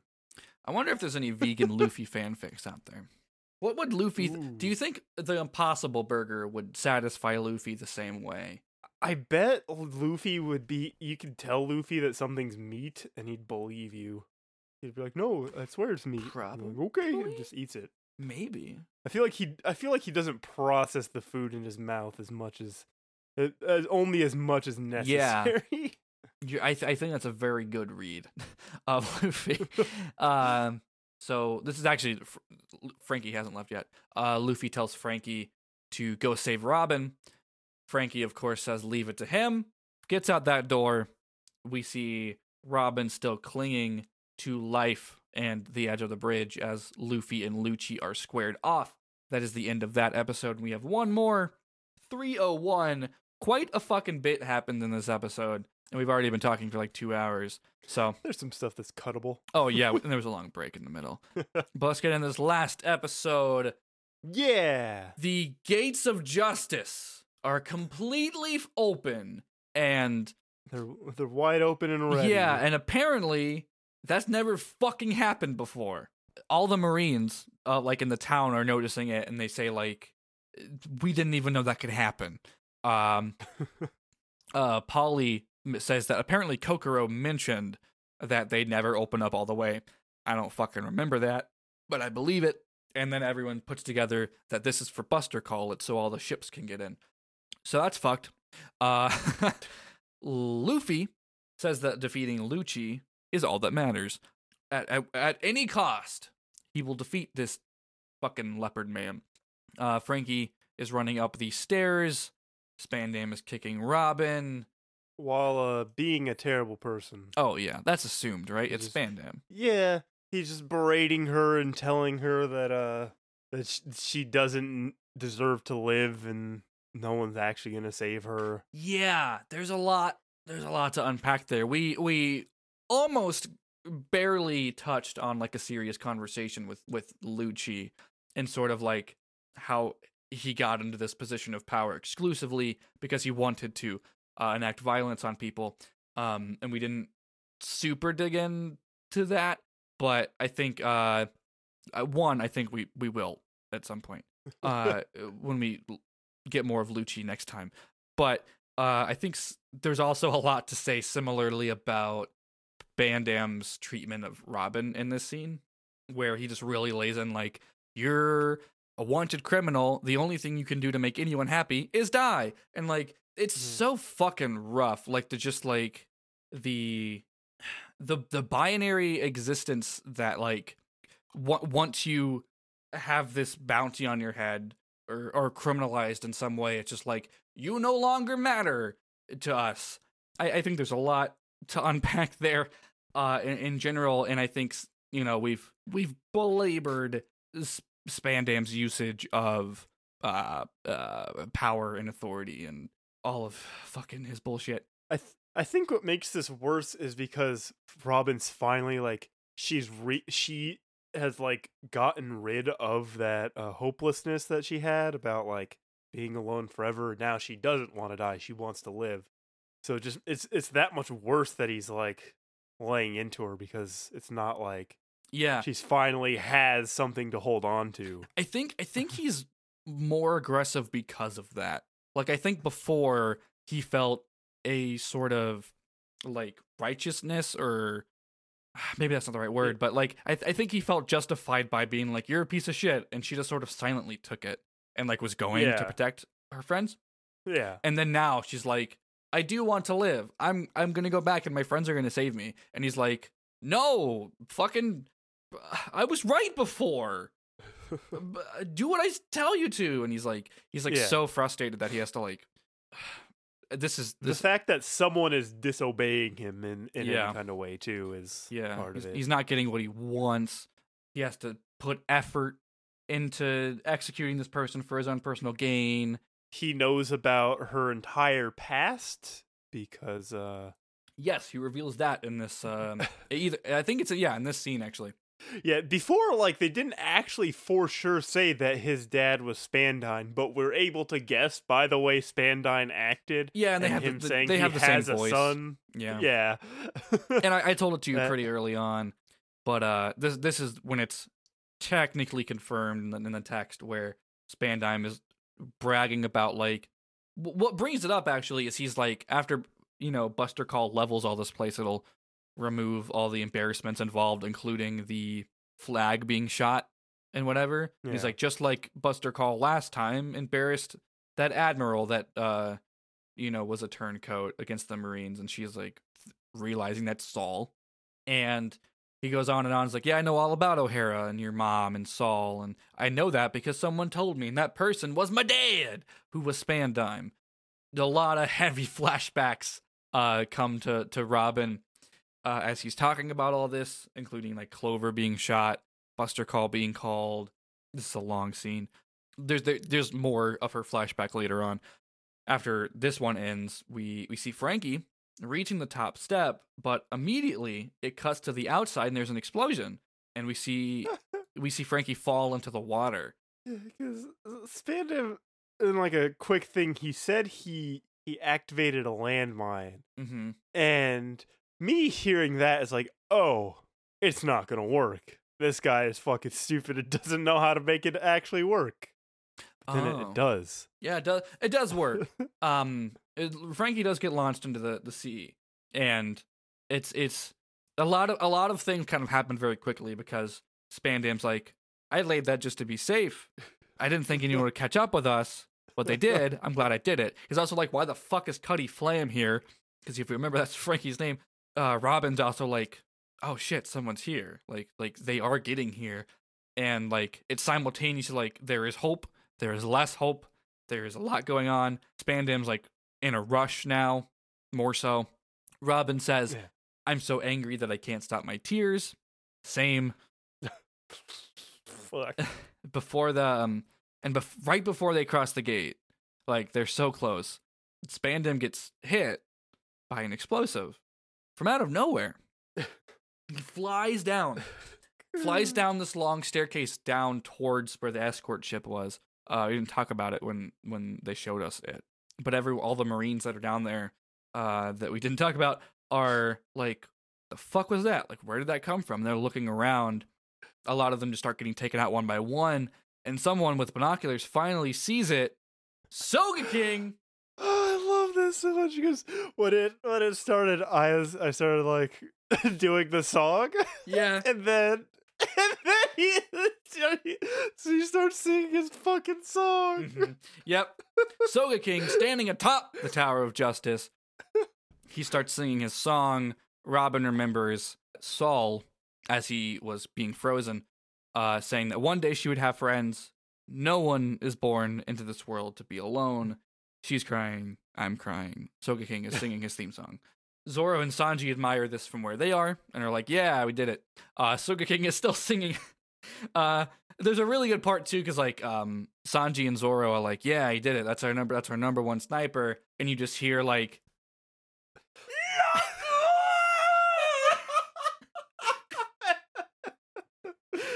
It's so good. it's like the 1-2 punch of being like emotionally devastated and just fucking immediately I'm laughing harder than I've ever laughed before. Like hitting me when I'm most vulnerable. And it's so good. Sanji's like, why is he fucking singing right now? And he takes Spandam down again with another attack. Robin starts to run away, and this is when the Marines start to they go to open fire on her, and that would be bad. But as they do, she is shielded by Frankie and his literal iron body. And they're like, what the fuck who can take our bullets? And it's him. He pulls one out of his cheek, which is fucking super That was cool. like, it's very cool, but also like a secret like body horror thing. Yeah, it's just like stuck in his cheek, and he takes it out, and I was like, I never really thought about his face being iron, but I guess it is. And there's like a little like hole there. That's what made me uncomfortable with it. Oh yeah, I didn't think about it that long because the shot isn't super long, but I believe you. So that's it. They're like, I really love that it's Frankie and Robin. Like, one, we already have talked before about how they're kind of a good pair because they're older. Yeah, and they were both kind of the biggest victims of this event because they were the two that was captured and like trying to be taken to the gates of justice. But the fact that they're now getting to stand off and like handle what's about to happen, I do like it a lot. Soga King has the transponder snail and talks to Frankie through it. He was given it to him by Nami, and he's like, I sent like there's a red cloth behind you. Open it up and use the keys to save Robin. And it is number 5. Seeing them together is just extremely good. Frankie and Robin as they're like squaring off. Yeah. Robin finally. I I love what she does as soon as she's able to get out. Instantly. Yeah. Soga King, like through the transponder snails, like you're free to do what you want. Never question that you are part of the Straw Hat crew, which is funny because he's still doing it in the Soga King character. Yeah. Like he's not like, welcome back, I love you, I'm Usopp. He's doing it all in the bit. Fucking Soga King, master of kayfabe. But Robin immediately like faces back and uses her devil fruit to make a bunch of hands appear on Spandam and just slap the shit out of his face for like a solid couple minutes. And it's so good. I'm so glad it's her that did it. I'm so glad that she gets this moment. Yeah. I almost am like, I feel like she could have been worse. Like I'm surprised she didn't just like snap his neck immediately or whatever. One, because we've seen her do that before. But two, just like, he deserves it. But just like, yeah, I'm just going to slap the shit out of him for as long as possible. Yeah, so that happens. Frankie, into the transponder snail, says like, everyone needs to get over here quick. It's time for us to make our escape. Soga King, as he starts to like head back and head down, he hears like some weird, like, it kind of sounds like a fish noise or something. It's bizarre. It's nothing we've heard before. And he's like, what the fuck was that? And then it's like a hard cut to like a shit ton of cannon fire. And that's the end of the episode. Yeah. And that's also the end of what we've covered today. So there's a lot ahead of us in terms of Enies Lobby, regardless of oh shit. Yeah, I know exactly how we're splitting the rest of this up. So next time we will wrap up Enies Lobby. We'll see Luffy and Lucci fight. We'll see Hell yeah. how and if they get out of Enies Lobby in one piece. So we're gonna do some plugs, and at the end, if you stay through it, well, Jory always guesses what happens next. I know some people skip plugs, and I just want y'all to know that's a really funny thing we do every time. Yep. We give you a reason to stay. Yeah. Hey, shut up, past Joe. This is future Joe, and I'm here to add some shit to the plugs because, as I mentioned in the last episode, we decided to make a Patreon. You can find it at patreon.com/wearewatchingop. This episode was actually up on the Patreon a couple days early, and maybe some of you are listening to it there already. Thank you, John. Thank you, Peter, for being our patrons already. If you become a patron at $1 or up, the Patreon page will give you an RSS link, and you can put that in your podcast catcher of choice, and just you'll have 2 feeds for the show. Isn't that so special? One of them will be early, and it'll eventually have bonus content. And we'll say how cool you are on the podcast. Thank you again, John and Peter, for backing already. But yeah, going forward, we're just going to put episodes up there a couple days early. And it's just an informal tip jar. Jory and I have been talking about doing some commentaries or just like bonus stuff, whether it's related to One Piece or not. But we're going to try and do that monthly as well. And just normal episodes should stay monthly as well. We're actually recorded pretty far in advance. Actually, we recorded and talked a ton while Jory was visiting me I think it's like a week ago, 2 weeks ago now. So there's a lot to look forward to.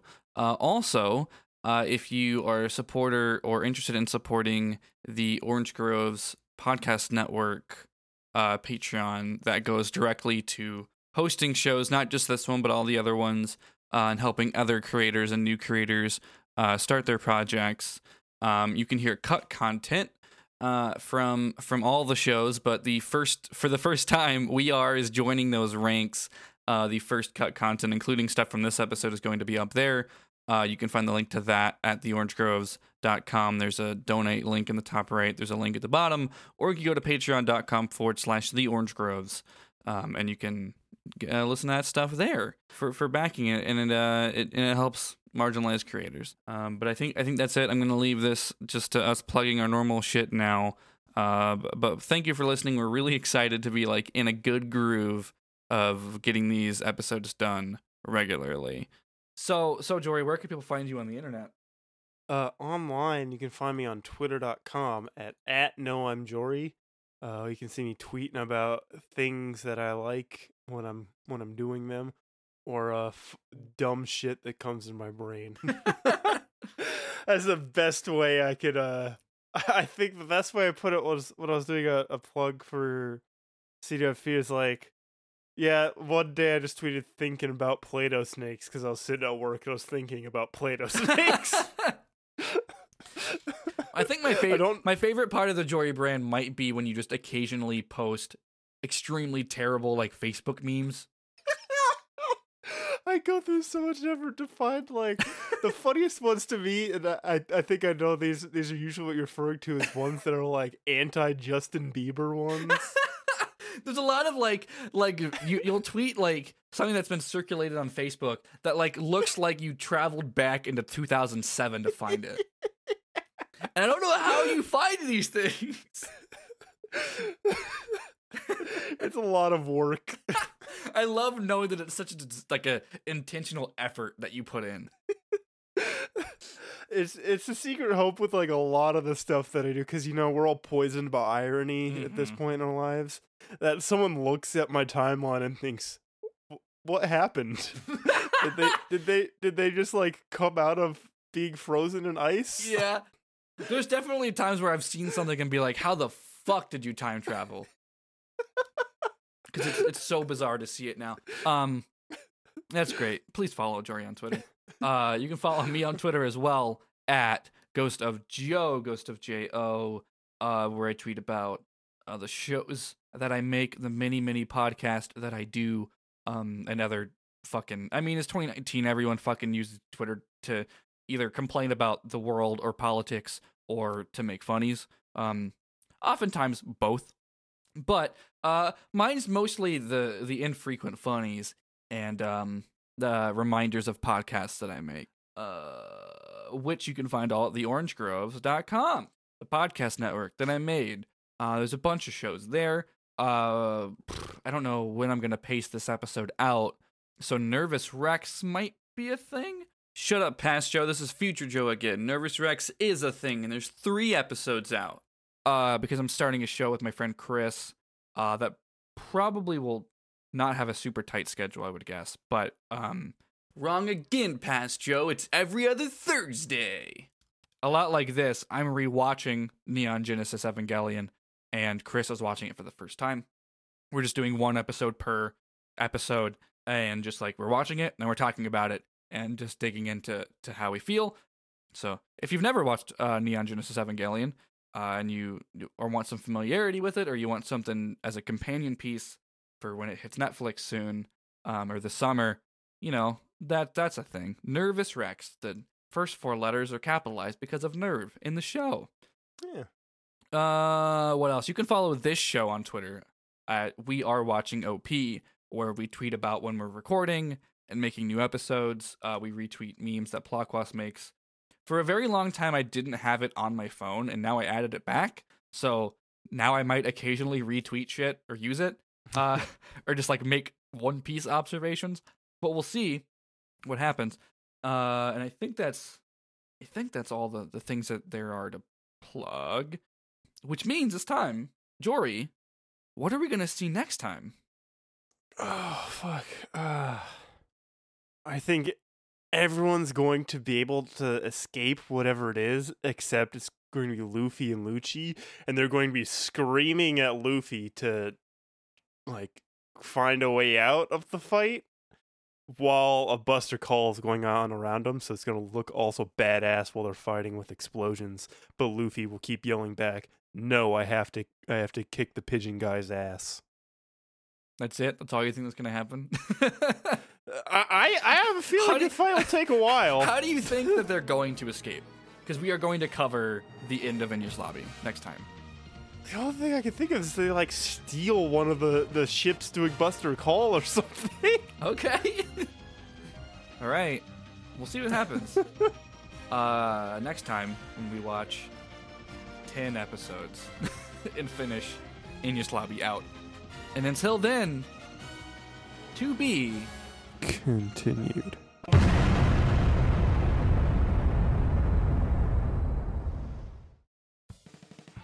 Welcome to They, Them, Theirs, a monthly non-binary discussion podcast. We're here, we're queer, let's talk about it. My name is Joe. And my name is Rain. We're non-binary, and once a month we sit down and we talk about gender. Gender. We talk about our experiences with gender expression, pronouns, and other parts of the trans and non-binary experience. We also talk about a lot of anime and music that we like and relate to. And our cats. Yeah. You can listen at theorangegroves.com or search They, Them, Theirs on your podcast app of choice. Until next time, take care, and remember, nice gender.